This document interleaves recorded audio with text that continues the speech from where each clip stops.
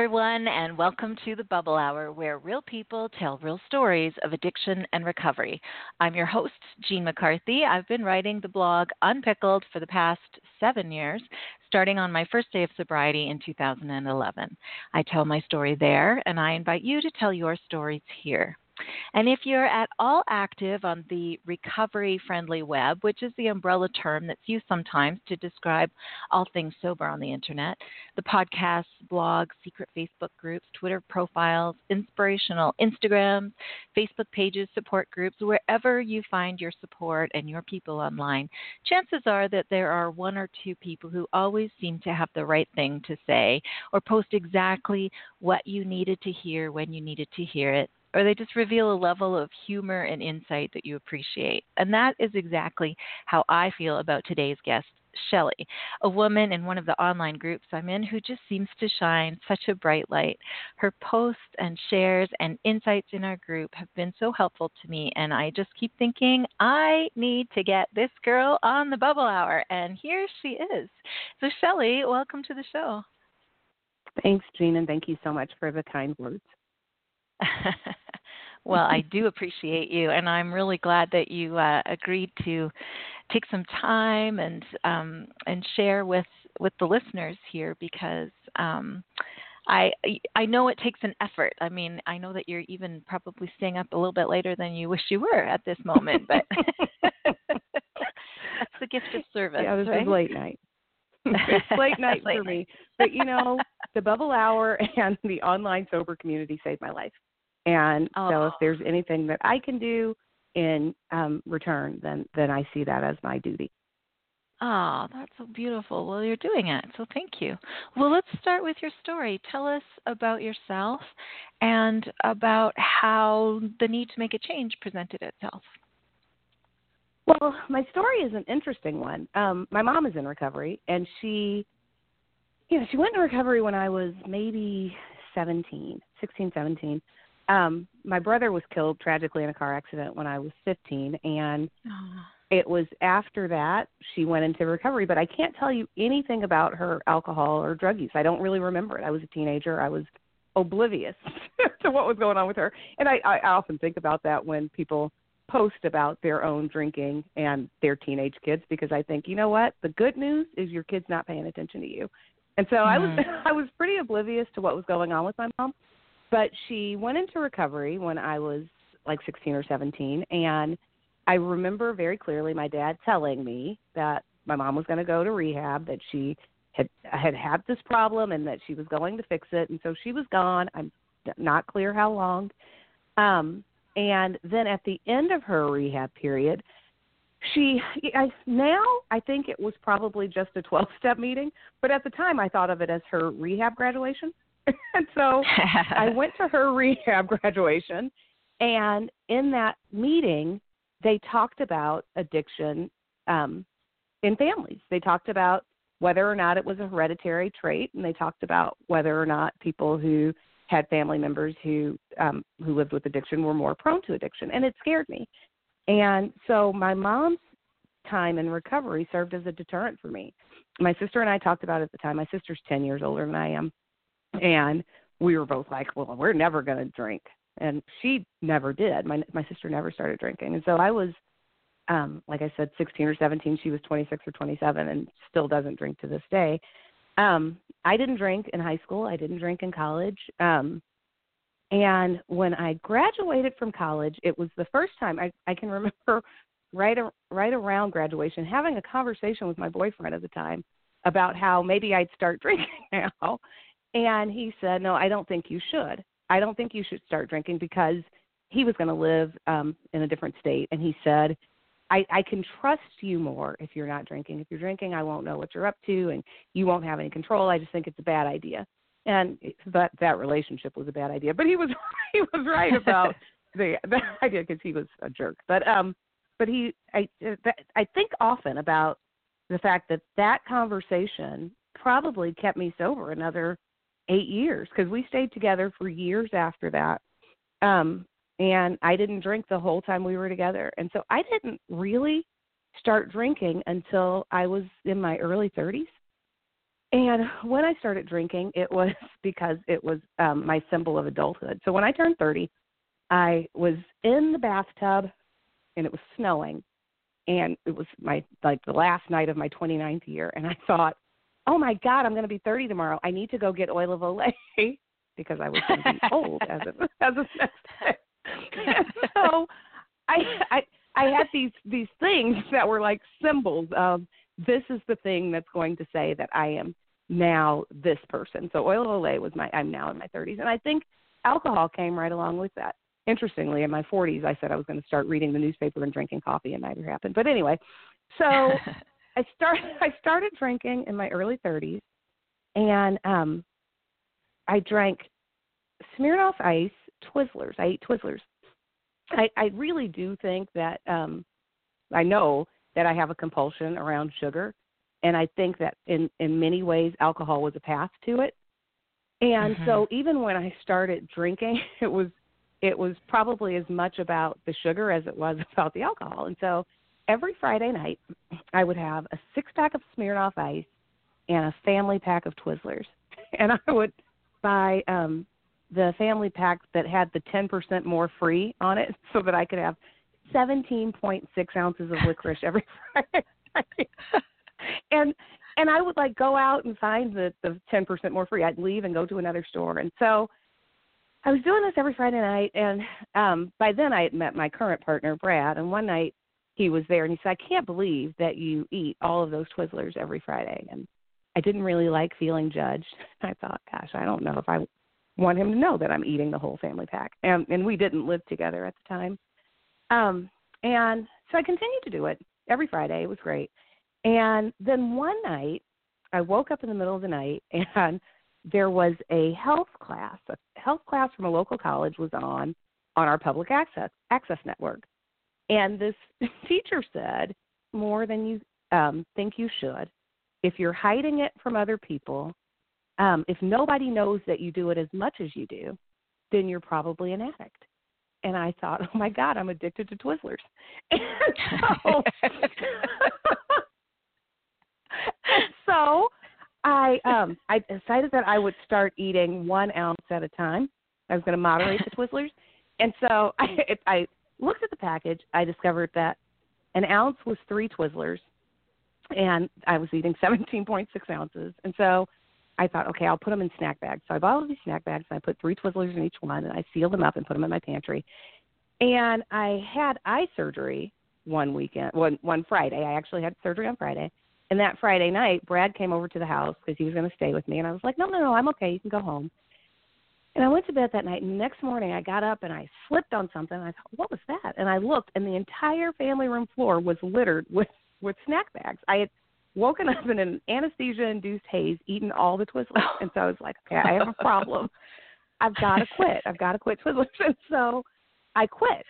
Cold turkey, quit Twizzlers. And what's interesting is when I quit the Twizzlers, I didn't want the Smirnoff Ice. And so I stopped the Twizzlers and Smirnoff Ice. I lost 12 pounds in less than a month without making any other changes.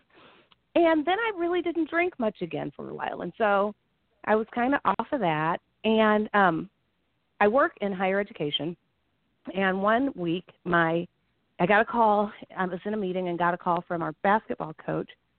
And he asked me to come down here, hurry. And I came down. I was in charge of the student athletes at the time. And one of our basketball players died. It's an 18-year-old kid, just had a heart condition and died. And it was horrible. And it was right after practice, and all of the kids were there. And we couldn't find his emergency contact information. And so then we had to find his cell phone and call his mom. Just a horrible situation. So we were at the hospital for several hours. And on the way home that night, I thought, I have got to have a drink, which was strange. That's the first time I can remember thinking, I need to drink in order to cure what ails me. And I was standing at the store that night looking at alcohol, and this old man said, I don't know what you're looking for, but whatever's up there is not going to fix you. And I think about that now, and I get goosebumps. It's just, man. Anyway, so that was probably the beginning of my drinking to feel better. And I think now that, some people drink to feel good, but once you start drinking to feel better, you're probably on a path to a problem. Hmm. I was a solo drinker, and so I always drank by myself. I can probably count on one hand the number of people in my life that have ever seen me drink. And so I drank alone. I drank before events and after events, but I was never one to drink in public because I didn't want people to associate my drinking with my behavior. I wanted people to think that if I was crazy, it was crazy because I was crazy, not because I was drunk. Yeah. And it's difficult to see the problem when you drink alone. You know, like when you're drinking by yourself from the beginning, I think it's harder to see whether or not it's a problem. And so when I finally started asking myself, is this becoming a problem? I did the online surveys, and when I got to the question of do you drink alone, I thought, of course I drink alone. I live alone. Who else am I supposed to drink with? I live by myself. And so I always just question. I thought it was such a ridiculous question. And so as a result, I like the shame thing was really delayed for me because I drank alone. And like I can remember doing an online health risk assessment at work, and they asked, how many drinks do you have a week? And I wrote 28. So I wrote, it was a computer test. So I entered on the thing, I have 28 drinks a week. And you got a score on this assessment. And I had a 98. And then after I said I had 28 drinks a week, it dropped it to like a 72. So then I went to this meeting with all of my coworkers from across our district. And I told them that my score dropped to a 72 when I said I had 28 drinks a week. And what was funny was that their reaction was, you told the truth? Nobody said you have 28 drinks a week. They were like, you told it the truth? You actually admitted to having 4 drinks a night? And so it still didn't really trigger that it was a problem. I started thinking, I don't know about this, and I don't feel like I have control. That was the bigger issue, was that I don't really feel like I'm in control here. So I talked to the benefits lady at my job because, like I said, I'm still in shameless territory. And so I went to her and I said, I wanted to know if you have a drinking cessation program, like your smoking cessation program. And she looked at me like I was crazy. And I said, well, you know, we do these things for tobacco. Do we do them for alcohol? And she said, well, drinking is really a mental health problem, and so you'd want to go to your employee assistance program. And that was when I started thinking, and that's when I started feeling stigma, and that's when I started worrying about shame.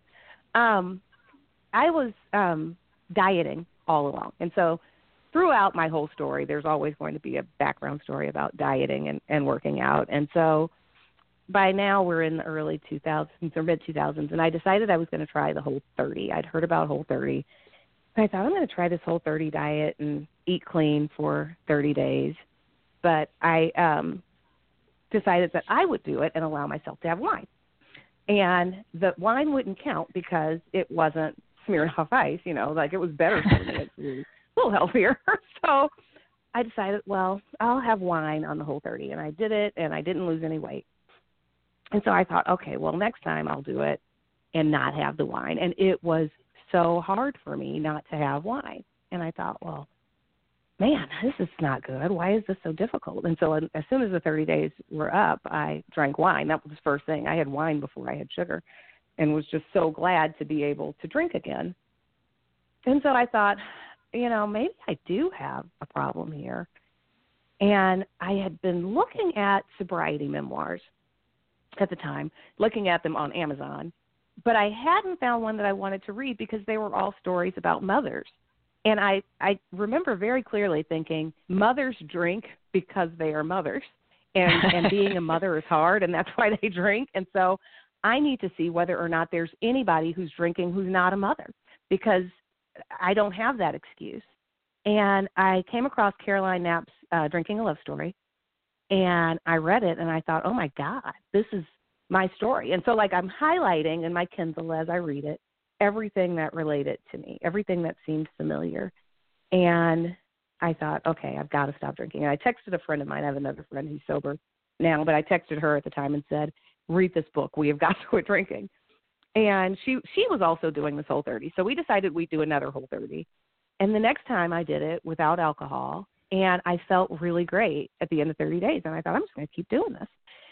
And so I kept it up, and I was doing, no sugar, no carbs, no alcohol for 11 months. I did it for 11 months. And at the end of the 11 months, I thought, we're going on vacation next month, and I should probably start drinking now so that I don't get too drunk when we're on vacation. So, I reasoned this out, and I thought I know how I'll do this. Is I'll drink now, and then I can, just gradually drink my way up to vacation level drinking. And so I started drinking. It's so logical.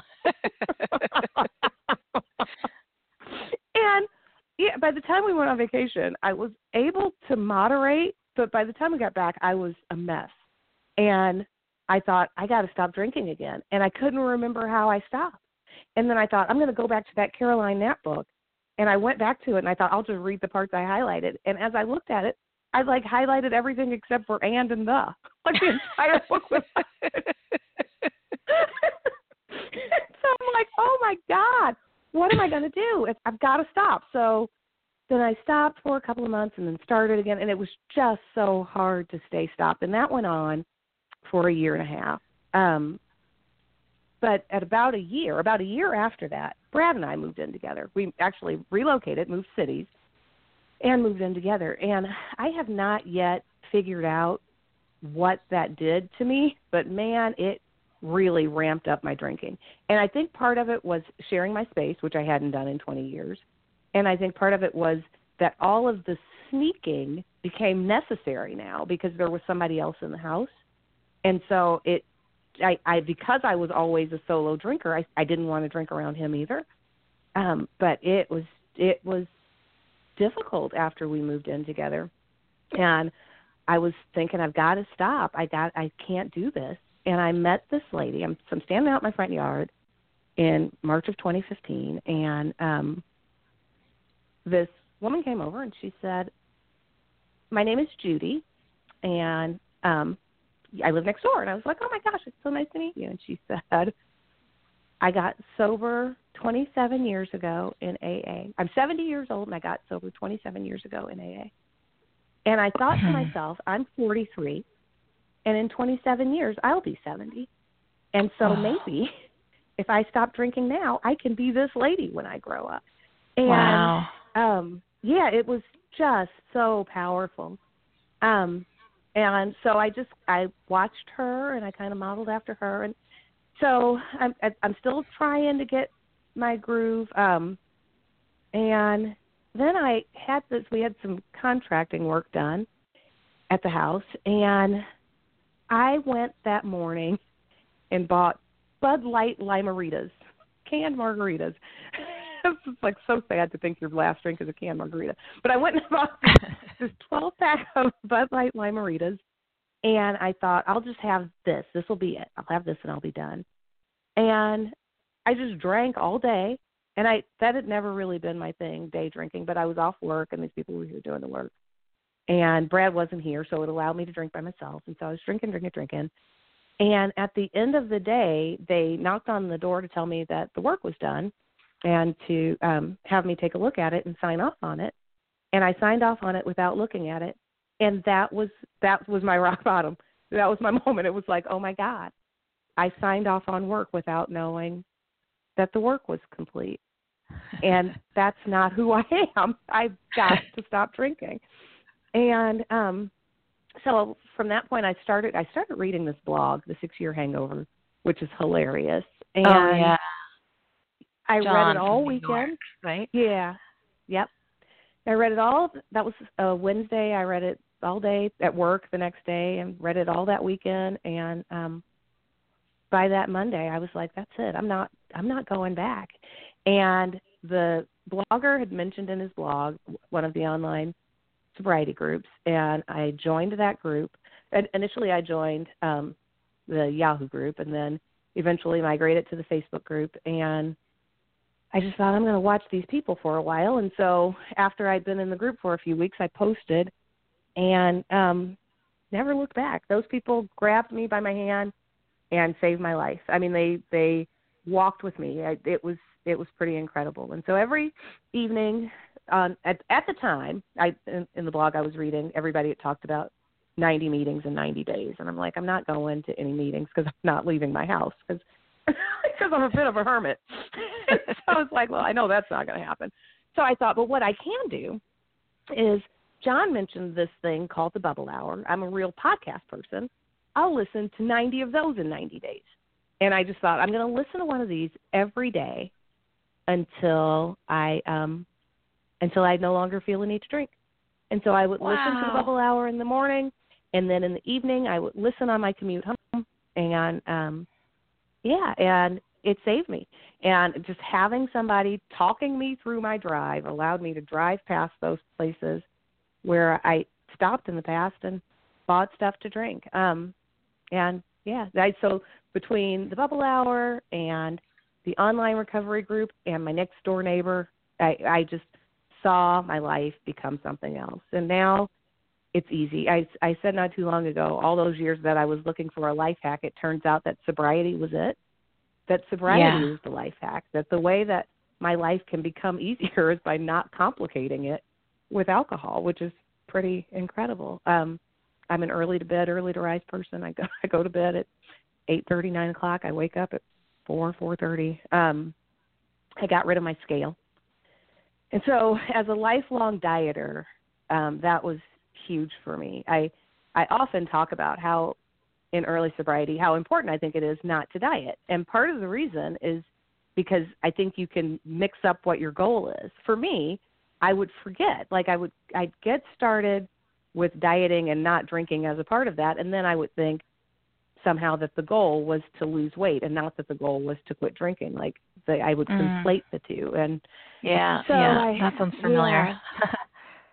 So I got rid of the scale, and so for now I haven't done sugar. I've been without sugar since October of 15. I had to give it up because it was a compulsion. I am not somebody who advocates giving up any particular foods. I think you should eat what your body tells you to eat. But for me, the compulsions around sugar were exactly the same as my compulsions around alcohol. I mean, I would walk around the grocery store with a 6-pack of cupcakes and think about why I deserved them. And I'd walk around and I would reason, I had a hard day and that person made me mad and I just need these cupcakes. And then I live about 2 miles from the grocery store. I would eat 4 cupcakes between the grocery store and my house, and then I would hide the other 2 in the back seat of my car so that Brad wouldn't ask for them, so that I'd have them later. So all of it was exactly the same. And, now I have a gratitude group that is, those ladies are just phenomenal. It's an incredibly active group, and I'm able to go to them not just with things for which I am grateful, but when I need advice and when I'm afraid and when things are good and when things aren't good, and know that I have people that are there with me. I don't rattle easily anymore. It used to be that everything was a reason to get upset, but what I've learned in sobriety is that being upset gave me a reason to drink. That I think that I needed to be angry and I needed to have things that bothered me, because then I could say, I have to drink because I got a phone call at 4:15 with some student issue and I am so upset about it that I have no choice but to drink. So now I'm like, if I don't get upset, then I don't have to worry about that. And so not much rattles me. I am really big on the only way out is through. And so I tell myself that pretty regularly. In fact, I have bracelets made. A friend of mine contacted me and said she was making jewelry and said, do you have any quotes that you want? And so one of them that I got was fearless, which is my word of the year. And then I got the only way out is through. And I got what's coming will come. I'll meet it when it does, which is a Hagrid quote from Harry Potter. And then that again, Shelli. What's coming will come, and I'll meet it when it does. Whatever's coming my way, bring it. I'll meet it when it gets here. And then my last is I will trust the evolution of my life. This is something I just started saying in the last few weeks. I saw it on Tumblr, I think, and I thought, man, I love that quote, that I'm going to trust that my life is going to go exactly the way that it's supposed to, and I can't control that. And so I can want and I can act in order to get those things that I want, but in the end, I have to trust that my life is evolving in the way that it should. And I'll That's tell you, wonderful. Jean, sobriety it's just great. It's I talk all the time to people about how good things are for me, and not often do I say to people who don't know my story, and it's because I'm sober, but I truly believe that it's because I'm sober. And I've said to coworkers, I'm not willing to get involved in that because I need to maintain my serenity, so I'm not going to get bogged down with your drama. And to one person, I said, my serenity, my sanity, my sobriety all depends on me refusing what you're trying to hand me right now. And so, How did that go over? So, yeah, How did they respond? She actually, I talk about her in my gratitude group as the complainer, capital T, capital C. And she looked at me and she sat back and she said, well, I understand, but this is important. And I'm like, it's important to you. It's not Right. important to me. And I'm just, I can't afford, I often say I can't afford resentment. I can't afford drama. I've only got so many coins and I can't spend them on things that are going to get me in a place where I can't rest my head at night. So you make it sound so simple. Do you ever do you get sucked in accidentally, or do you find it just being very black and white about it lets you stay peaceful? I breathe. If I find myself getting too tense about any particular thing, I do 4-7-8 breathing. I can't remember who it was. It's some Mark Weil, maybe. Some nutrition person had a video online that was breathing exercises, and so I've been doing that recently. I tried meditation for a while but failed. I should try again, I guess. I can't be a meditation failure. What is 4-7-8 breathing? Tell us about that. And so he talks about you inhale for a count of 4, you hold it for a count of 7, and then you breathe out through your lips for a count of 8. And when he does the breathing out through his lips, he purses his lips and puts his tongue on the roof of his mouth and kind of breathes around his tongue. And so that's what I do unless I'm in a meeting because it makes a lot of noise. But, yeah, so I do that. And you do it for 4 rounds. And as you get better breath control, you can do it for more rounds than that. But I have found that it just calms me. It really helps me to calm down and slow down. It slows me more than anything else. Because normally if I find myself getting to a place where drama is getting to me, I can feel it physiologically. I mean, my heart starts racing. I might get shaky. I don't feel as centered as I would ordinarily. And so when I feel that coming, I turn to the breathing, and it works for me. And I did it prior to a job interview not long ago. I did it before a meeting with a student who I didn't think was going to go well, and it's been very helpful. It sounds like you're quite open about your sobriety with the people around you. Is that the case? I'm open about the fact that I don't drink. Everybody knows that I don't drink. Almost no one knows why. And so, my partner knows why. But even some of my closest friends, they know that I tell them things like I decided that I needed to give up things that triggered a more response, which is true. Mm-hmm. That for me, anything that I consumed that triggered me to want more of it, I thought, this has got to go, which is how the sugar ended up going as well. But yeah, so I don't talk to my coworkers about why I don't drink, but they all know that I don't drink. And I talk to them about my food addiction. So I've talked to them about being a compulsive overeater, and I've talked to them about how the alcohol and food connected. And so they do know that there was a point at which I drank a 6-pack of Twizzlers, and a family pack of Twizzlers and a 6-pack of Smirnoff every Friday. They know that. And so, but I don't know that they judge it, which is interesting. Yeah. They know that story, but I don't know that it's ever occurred to them that both of those actions were a problem. And so when I tell the story, I think what they hear is, oh, my God, I can't believe you ate a family pack of Twizzlers. Yeah. And not the Smirnoff part. Yeah. Which is telling in itself, too, because we normalize drinking so much. And especially Friday night, well, it's just weekend binging. I mean, that's very normal, acceptable behavior for a lot of people. And some people can do that forever and not lose control of it. And that's exactly right. So they don't understand that it's the thin edge of the wedge for a lot of us, and that it's only the start. I'm curious how your body has changed. Has your metabolism changed after removing alcohol and sugar from your diet now? Well, I stopped sugar. I stopped drinking in March of 2015, and I stopped sugar in October of 2015. And there was absolutely no difference in my body for well over a year. And then in November of 16, I had a doctor's appointment, got on the scale, weighed more than I wanted to, was irritated about it, but didn't have a scale at home, so just had to live with it. In February of 17, so 3 months later, I went to the doctor and I lost 18 pounds. And there was no change between those two appointments. And slowly over time. So, yeah, and it was like nothing over time and then over 3 months. So it was kind of weird.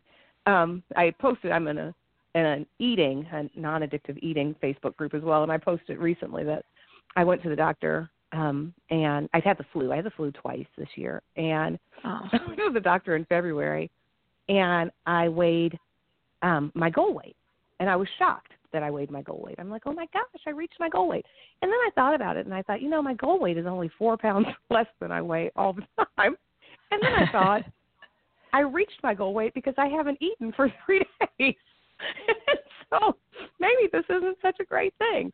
And what I realized was if I had a scale, what I would be trying to figure out right now is how to not eat. Like, I need to maintain this flu diet. I need to stay on my flu diet, which is let's not eat anything for days on end. So I've let go of all that, and it's been so liberating. It's changed my life because my mom was a dieter. I was raised on Weight Watchers, and so I've spent my entire life being obsessed with weight and with body and with, my mom's a diva. My mom and I are pretty opposite in that way. And so, appearance meant a lot to her. And that is not something that I expected as an outcome of sobriety. To be able to let go of that was not something that I thought I would ever do. It's not something that I even thought I wanted to do. But being able to let go of that has been absolutely liberating.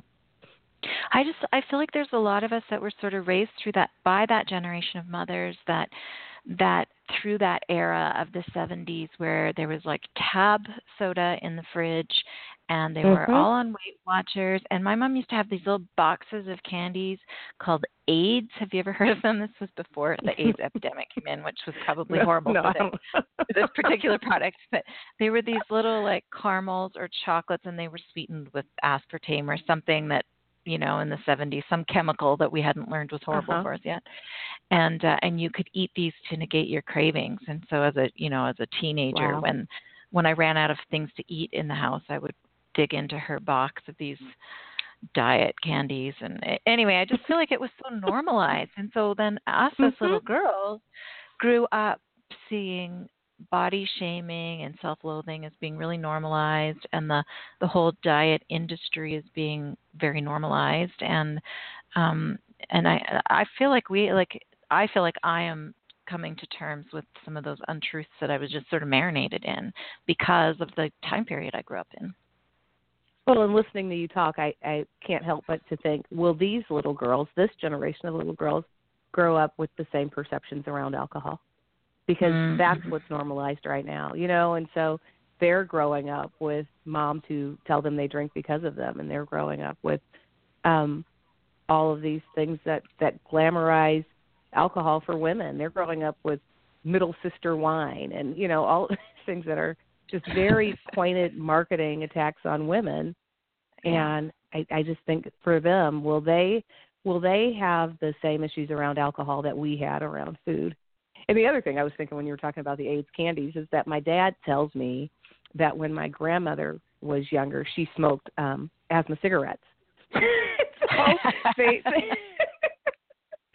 she had these asthma cigarettes, and my dad said that when he was a kid, he used to think, I can't wait till I get older so I can get some of those asthma cigarettes because I'll feel a whole lot better because my dad has really bad asthma.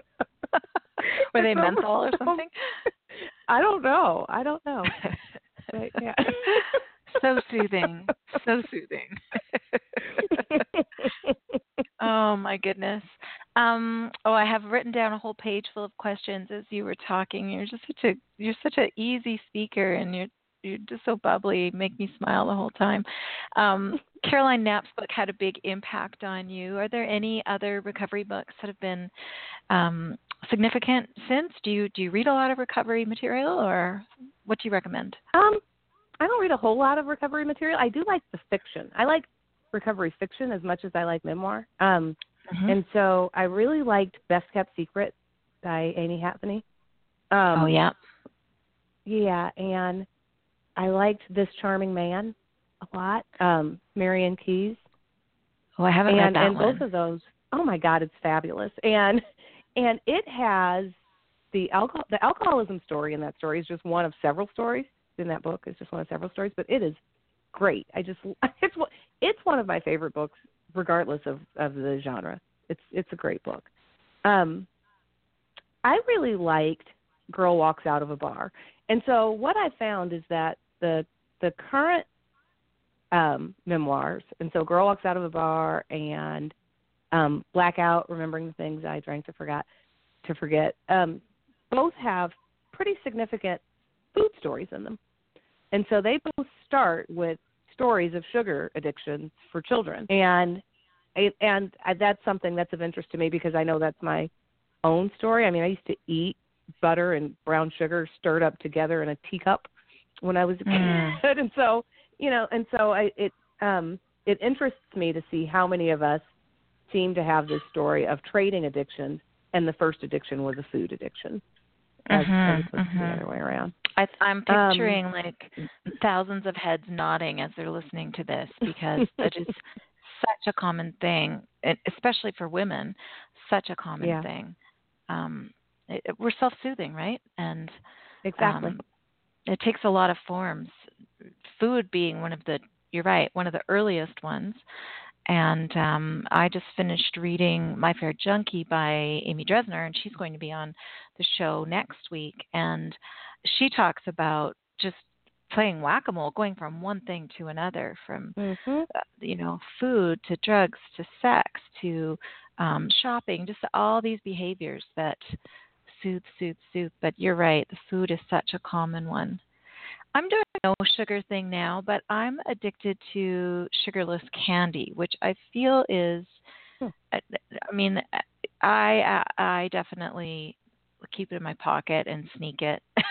As you were saying, if you're hiding it, kind of a problem. I'm having a problem with the sugarless candy right now. I don't think that really counts as being sugar-free. Do you do any of that? Do you do fruit?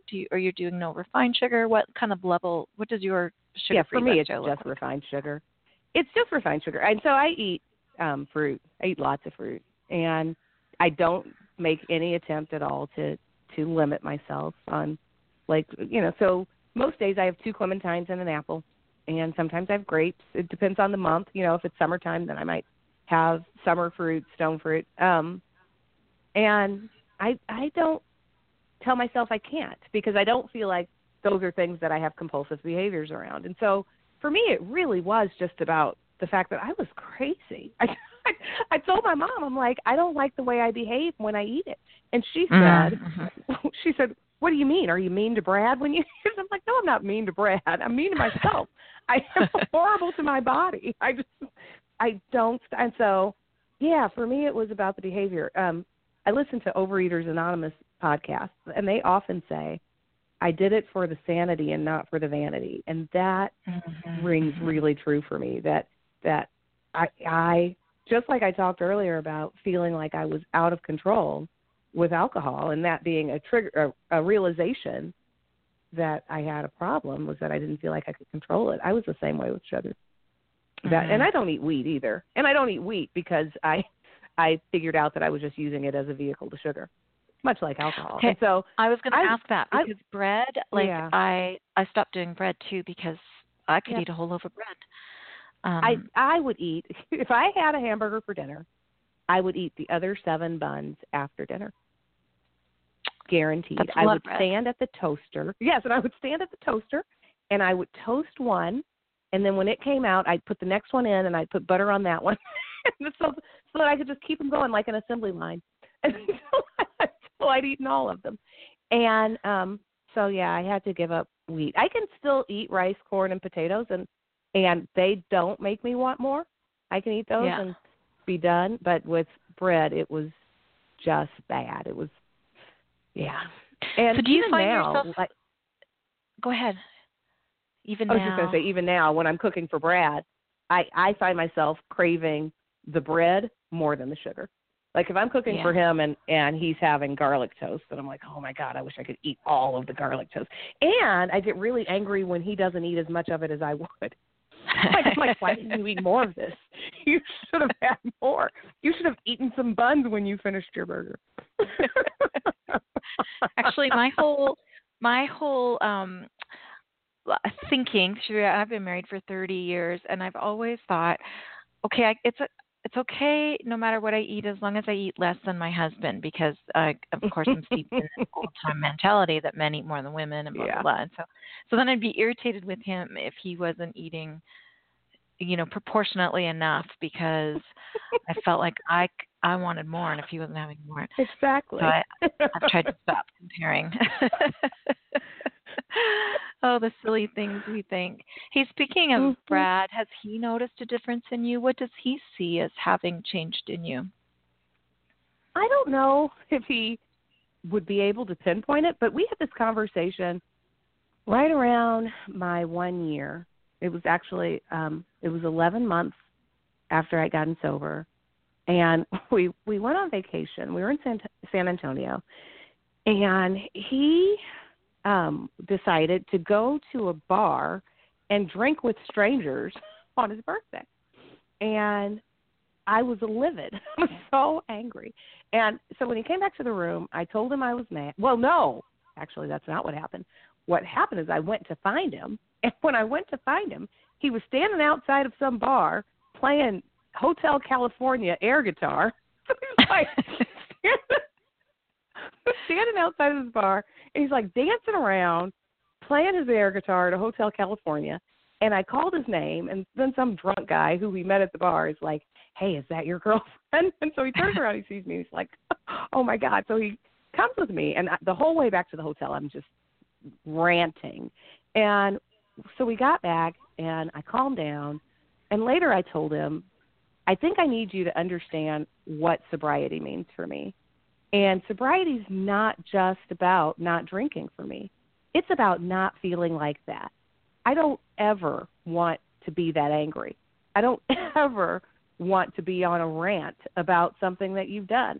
I need to make sure that I am controlling my emotions to whatever degree that I can, so that I am not in a place where I feel like I'm out of control. So I mean, of course, we're all going to be out of control. Our emotions do what they do, but I don't want to be a contributor to that. And so I need you to understand that you can't make me feel that way. And then we had this really long conversation about sobriety and about how it's not just about not drinking. It's about behaving in such a way that I don't feel like I need to drink. It's about managing my life so that alcohol doesn't become a solution, that the solutions are in my everyday sort of behavior and in the things I do. I can find gradual solutions to issues as they come about, as opposed to waiting until the end of the day and trying to drink them all away to escape them.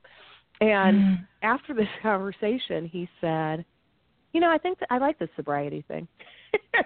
And he's not sober, and he's actually not. He's a pretty normal drinker. He's, he goes to sports bars. He never drinks at home. We don't have alcohol in the house.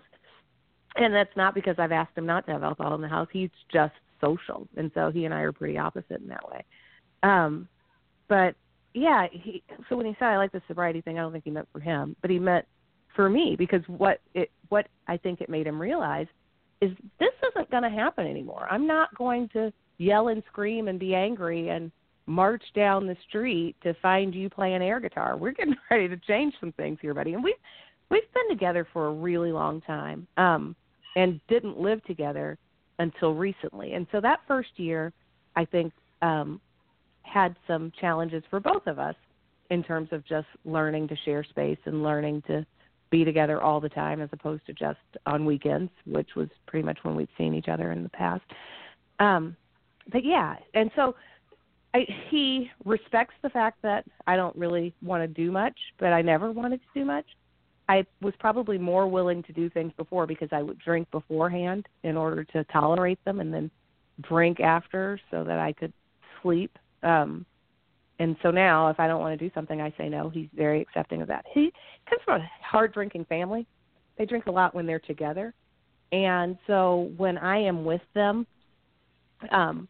he knows that I'm only going to stay there for so long, that I'm only going to tolerate it for a little while. And when it's clear that people are becoming drunk, I'm going home because I have no desire to be around a bunch of drunk people. He's one of 9.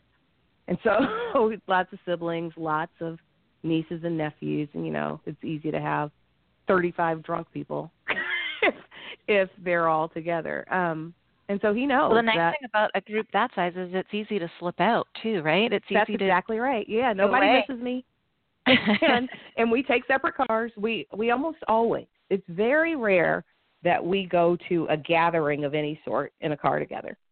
And it's because we both know that when I'm ready to go, I'm leaving. And so you can either take me home or I can have my own car, but I'm not going to stay here 1 minute past the time that I want to. And that was exactly and how we got through a lot of first few years of my sobriety too. And I think it's a fantastic way to go, especially if it's good with everybody ahead of time. Why wouldn't you? I think it's so smart. Exactly. Yep. One part of the story that I didn't. I was going to say one thing that I didn't mention. Yeah. Well, I was going to, and it's kind of sad. So Judy, my next door neighbor that I told you about, passed away in December, and she was actually struck by a car while walking her dogs, and killed right here in our subdivision. And I'm so sorry. Thank you. Absolutely broke my heart. I was pretty devastated. I have used it as an opportunity to reflect on my friendship with her and to learn some things and to think about where she was in terms of her headspace at that moment. And what I know is that she wasn't resentful and that she wasn't angry and that she wasn't thinking about some email from somebody that irritated her, because that's not the way she lived. And so I told another neighbor, I said, I feel like I owe it to her. I said that she was always a teacher for me, and I feel like I owe it to her to figure out what I can learn from this moment. And so when her kids came to clean out her house, I told her oldest daughter, I said, your mom got me sober. And she said, me too. And, oh, my God, we both just bawled. And then a few months later, maybe a month later, when her younger daughter was at the house and she was cleaning the house, and I asked how she was doing, and she said, some days are better than others, and today I'm just really angry, but I'm glad I got to a meeting this morning. And I didn't know either of her daughters was sober. And she said, I'm glad I got to a meeting this morning because it makes me feel a little bit better, and I can come over here and clean these things out. And she said, it's just not fair. And I looked at her and I said, yeah, life on life's terms, right?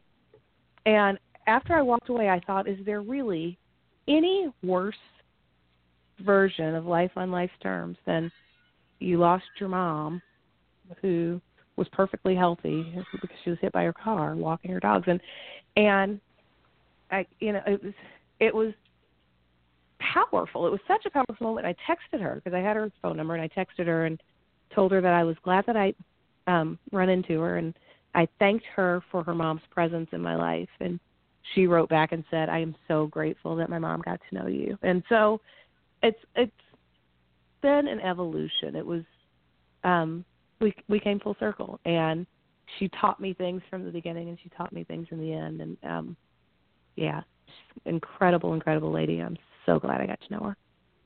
I feel like she was sort of your guardian angel there. She was completely you were agree. placed together for a reason. Yeah, that's Mm-hmm. beautiful.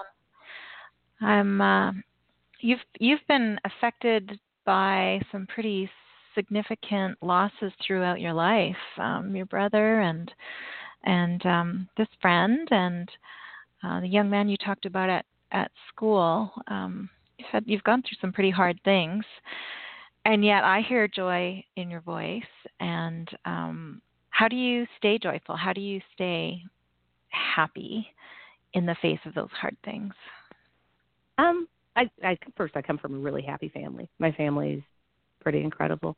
But I also think that happiness is exactly where you look for it.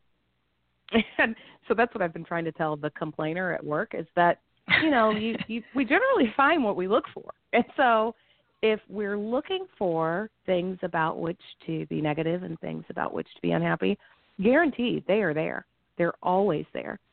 But if we're looking for the good in things, then we can generally find them. And what I have learned through the practice of gratitude is that I can find the good in really horrible things. I remember one time being stuck in traffic on the interstate, and there was a car accident, maybe 5 cars ahead of me, and it was 100 degrees out, and I was on my way home from work, and so, it was the end of the day, and I wanted to get home, and just when I felt myself getting ready to complain, I pulled my phone out, and I went to my gratitude group, and I posted a picture of the traffic ahead of me, and I said, I'm grateful I'm not in that car accident. I'm grateful that I have air conditioning. The car ahead of me doesn't. And they've their windows down in this 100-degree heat. And, I'm grateful I bought a charger today because I'd had a meeting and stopped and got a phone charger right before that meeting because mine had broken and for my car. And so I got grateful I have a charger. I'm grateful that I have books on my Kindle that I can access via my phone. I'm grateful for modern day technology. I'm grateful that it's Friday, and so even though I'm going to get home late, when I get home, I don't have to go to work tomorrow. That even in really horrible, ugly situations, there are some things that if you look for them are pretty doggone great, and you can flip the switch on how you feel if you look for those things. Even last week I had a moment I had a phone interview for this job or a Skype interview, and I felt really good about it, and so I was on this super high. And then right afterwards, I got a text from a friend who'd been laid off saying that she had an interview that afternoon, and it was for the same job. Oh, no. So then it took my high, and it just plummeted to a low. And then I had a presentation to give that afternoon, and I was nervous about it. And then I went in, and I gave the presentation, and it was great. But before the presentation, I posted in my gratitude group, and I said, I'm grateful that I had an opportunity to interview. I'm grateful that it went well. I'm grateful that my friend has an opportunity to interview. I'm grateful for the knowledge that things will turn out exactly the way that they're supposed to. That in many ways, being able to find the thing that's good helps you not even look so much at the things that aren't good. Because once you see, oh my gosh, there's all this good here, you're like, how can I complain? How can I complain when, in the face of this bad situation, I have been so blessed as to have all of this goodness befall me? Gratitude is so amazing in that regard. It really is. It's transformative whether you're sober or not. I mean, for listeners who are just trying to figure out how to get unstuck or trying to get sober and don't know how, or trying to make their life better, one great way to start is write down 3 gratitudes every morning and every night. And it doesn't have to be profound, right? Shelli, I'm sure there's been days That's where exactly right. It's been, I'm grateful I have all my teeth. Yeah, the other day today was a weird and irritating day, and I'm grateful that it's over. Yeah. Does your gratitude group do check-ins? Is that what you do? You post once or twice a day, or yeah, we check in and we interact with one another, and so it's been an opportunity to really get to know one another well, which has also been nice. Yeah, that's really beautiful. Connection makes such a difference. I mean, even it really does.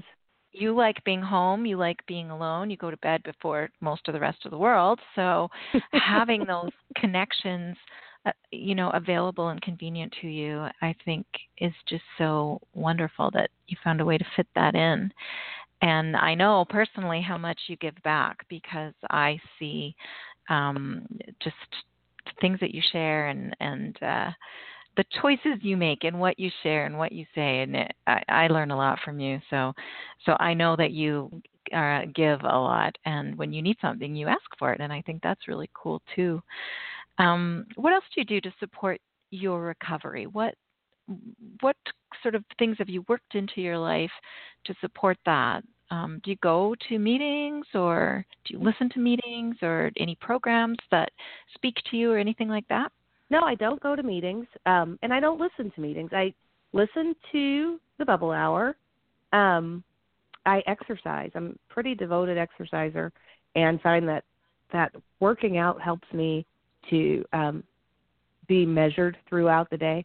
What I tell people is I am a high-energy person, and if I'm high energy and in a good mood, then it goes great. But if I'm high energy and not in a good mood, it can go sideways pretty fast. And so right. That's a working good point. out helps to keep, and so working out helps me. I work out in the morning, and it helps me to stay on an even keel throughout the day. And so the Bubble Hour, our online group, my gratitude group, reading, exercise, which I consider to be a huge part of my recovery, is really about it. I make it a point to go through our online group daily and make sure that I'm learning from everyone else, because I feel like there's so much to learn from the people who give there. And then stopping to congratulate people for milestones and to say a few words to people who post daily of encouragement when I think it might be helpful to them. There's some people who I've known in the group over the years who I know their story, and so those are people who if I see them there, I make it a point to interact. But one of the things that I said to another person in the group in the early days was, I need to never go a day without posting here. I need to, for the rest of my life, say something in this group or in the gratitude group to stay engaged, because this is my recovery program and this is my meeting, and so for people who go to a meeting realizing, I don't have that and I need to figure out what I'm going to have instead. That once I had that realization, I pretty much committed to this group is going to be a part of me for a really long time. Funny story, when I was at Judy's funeral, I actually had a conversation with some people who were in her home group who invited me to a meeting. And at that moment, it seemed like a really good idea. I think just because I was overwhelmed with sadness. And I even said to the lady, yeah, I want sober friends. And I saw you guys and you were friends. And then I wanted friends. And so I gave her my number. And then afterwards she texted me. And then I'm like, I don't like people. What was I thinking? I'm not leaving the house. And so I texted her back, and I'm like, yeah, I really doubt that I'm ever going to come, but I have your number, and I really appreciate you texting me so that if I ever need you, I trust that you will be there. But, yeah, I do think that for me, and I think for a lot of people, part of it is knowing yourself and having a pretty clear idea of environments in which you thrive. And so, yeah, Judy and I talked all the time about, she'd say, do you want to come to a meeting? And I'd say, do you want to join my online group? And we'd laugh because she wasn't a big internet person. Because there is, there's a fine line between knowing that you don't like going to things and isolating, right? So you make sure you don't isolate because you stay connected to the group, but you also know that going out isn't what you want. But I think it's important for listeners to know too that you can't have it both ways, kind of thing. Like, connection is such. It's not just an important part of recovery. I feel it amplifies recovery in untold ways. I mean, so I'm so glad that you found a way to connect that works for you, because I I love your story, and this hour has flown by as fast as I knew it would, and I can't I'm believe so it's over. grateful. I know, and I'm so grateful you're here, and I'm really glad we're connected, and I thank you for sharing your stories. And before we sign off, I just wonder if you have any sort of words of wisdom or anything to say to our listeners, or anything to encourage anyone who's listening today and wants what you have. I will say that I had this revelation the other day when Jordan Peele was accepting his Academy Award for Get Out, and he said, I quit this screenplay 20 times because I just didn't think I could do it. And I thought to myself, he said he quit 20 times, and then he committed, and then he won an Oscar. And to think, you haven't failed. As long as you're continuing to try, as long as you're continuing to believe and commit and figure out a way to make it happen, you haven't failed. And that was a revelation for me, and it made me feel really good, and it made me think about our journeys and all of us who've had 1,000 day ones until the one that wasn't, until the day that you finally stopped and you stayed stopped. And so I would encourage people not to give up if you're still fighting this battle and you're trying to figure out how to do this. And then my other encouragement would be to connect. You can find online, connect with people. I tell people that yes, you can lurk, but eventually I think it's helpful, even if you only comment but don't post. I think it's helpful to engage with people. I have met so many people in person from our online recovery group because I like people once I know them. I just don't like strangers. And so from our online recovery group, there are so many people that I have had the opportunity to meet, and I have not once been disappointed. They are incredible people. And I just, there's something to this whole sobriety thing. There's something to people in recovery, somebody who's fought a fight.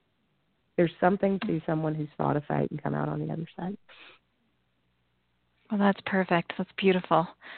Thank you so much, Shelli. I'm so grateful you're here. Thank you. I appreciate the invite.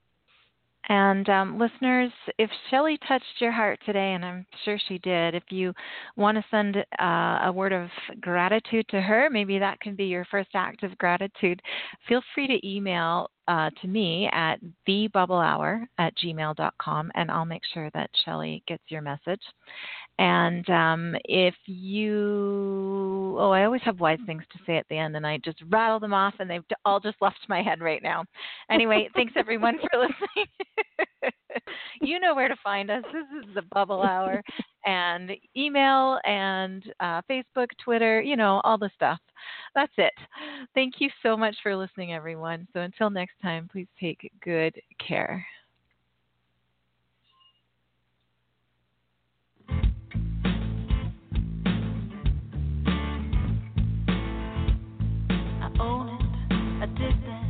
Not proud, but that was me. And when I face it, I take back a little dignity. Not looking for excuses.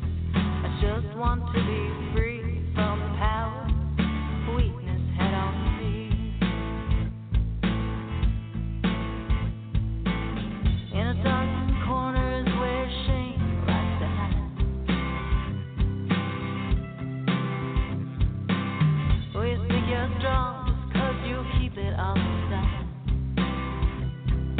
It just stays and waits there to rob you of your pride. Turn the light on, you can shine. When you say, oh, I did that, not proud that that was me. And when I face it, I take back a little dignity. I'm not looking for excuses. I just want to be free from power.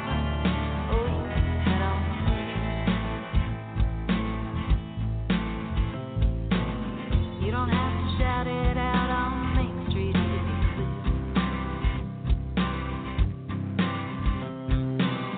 You don't need to whisper to confessionary ears.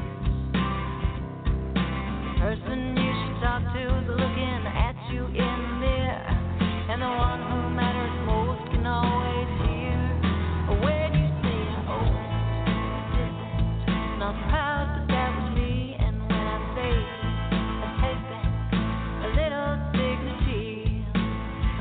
I'm not looking for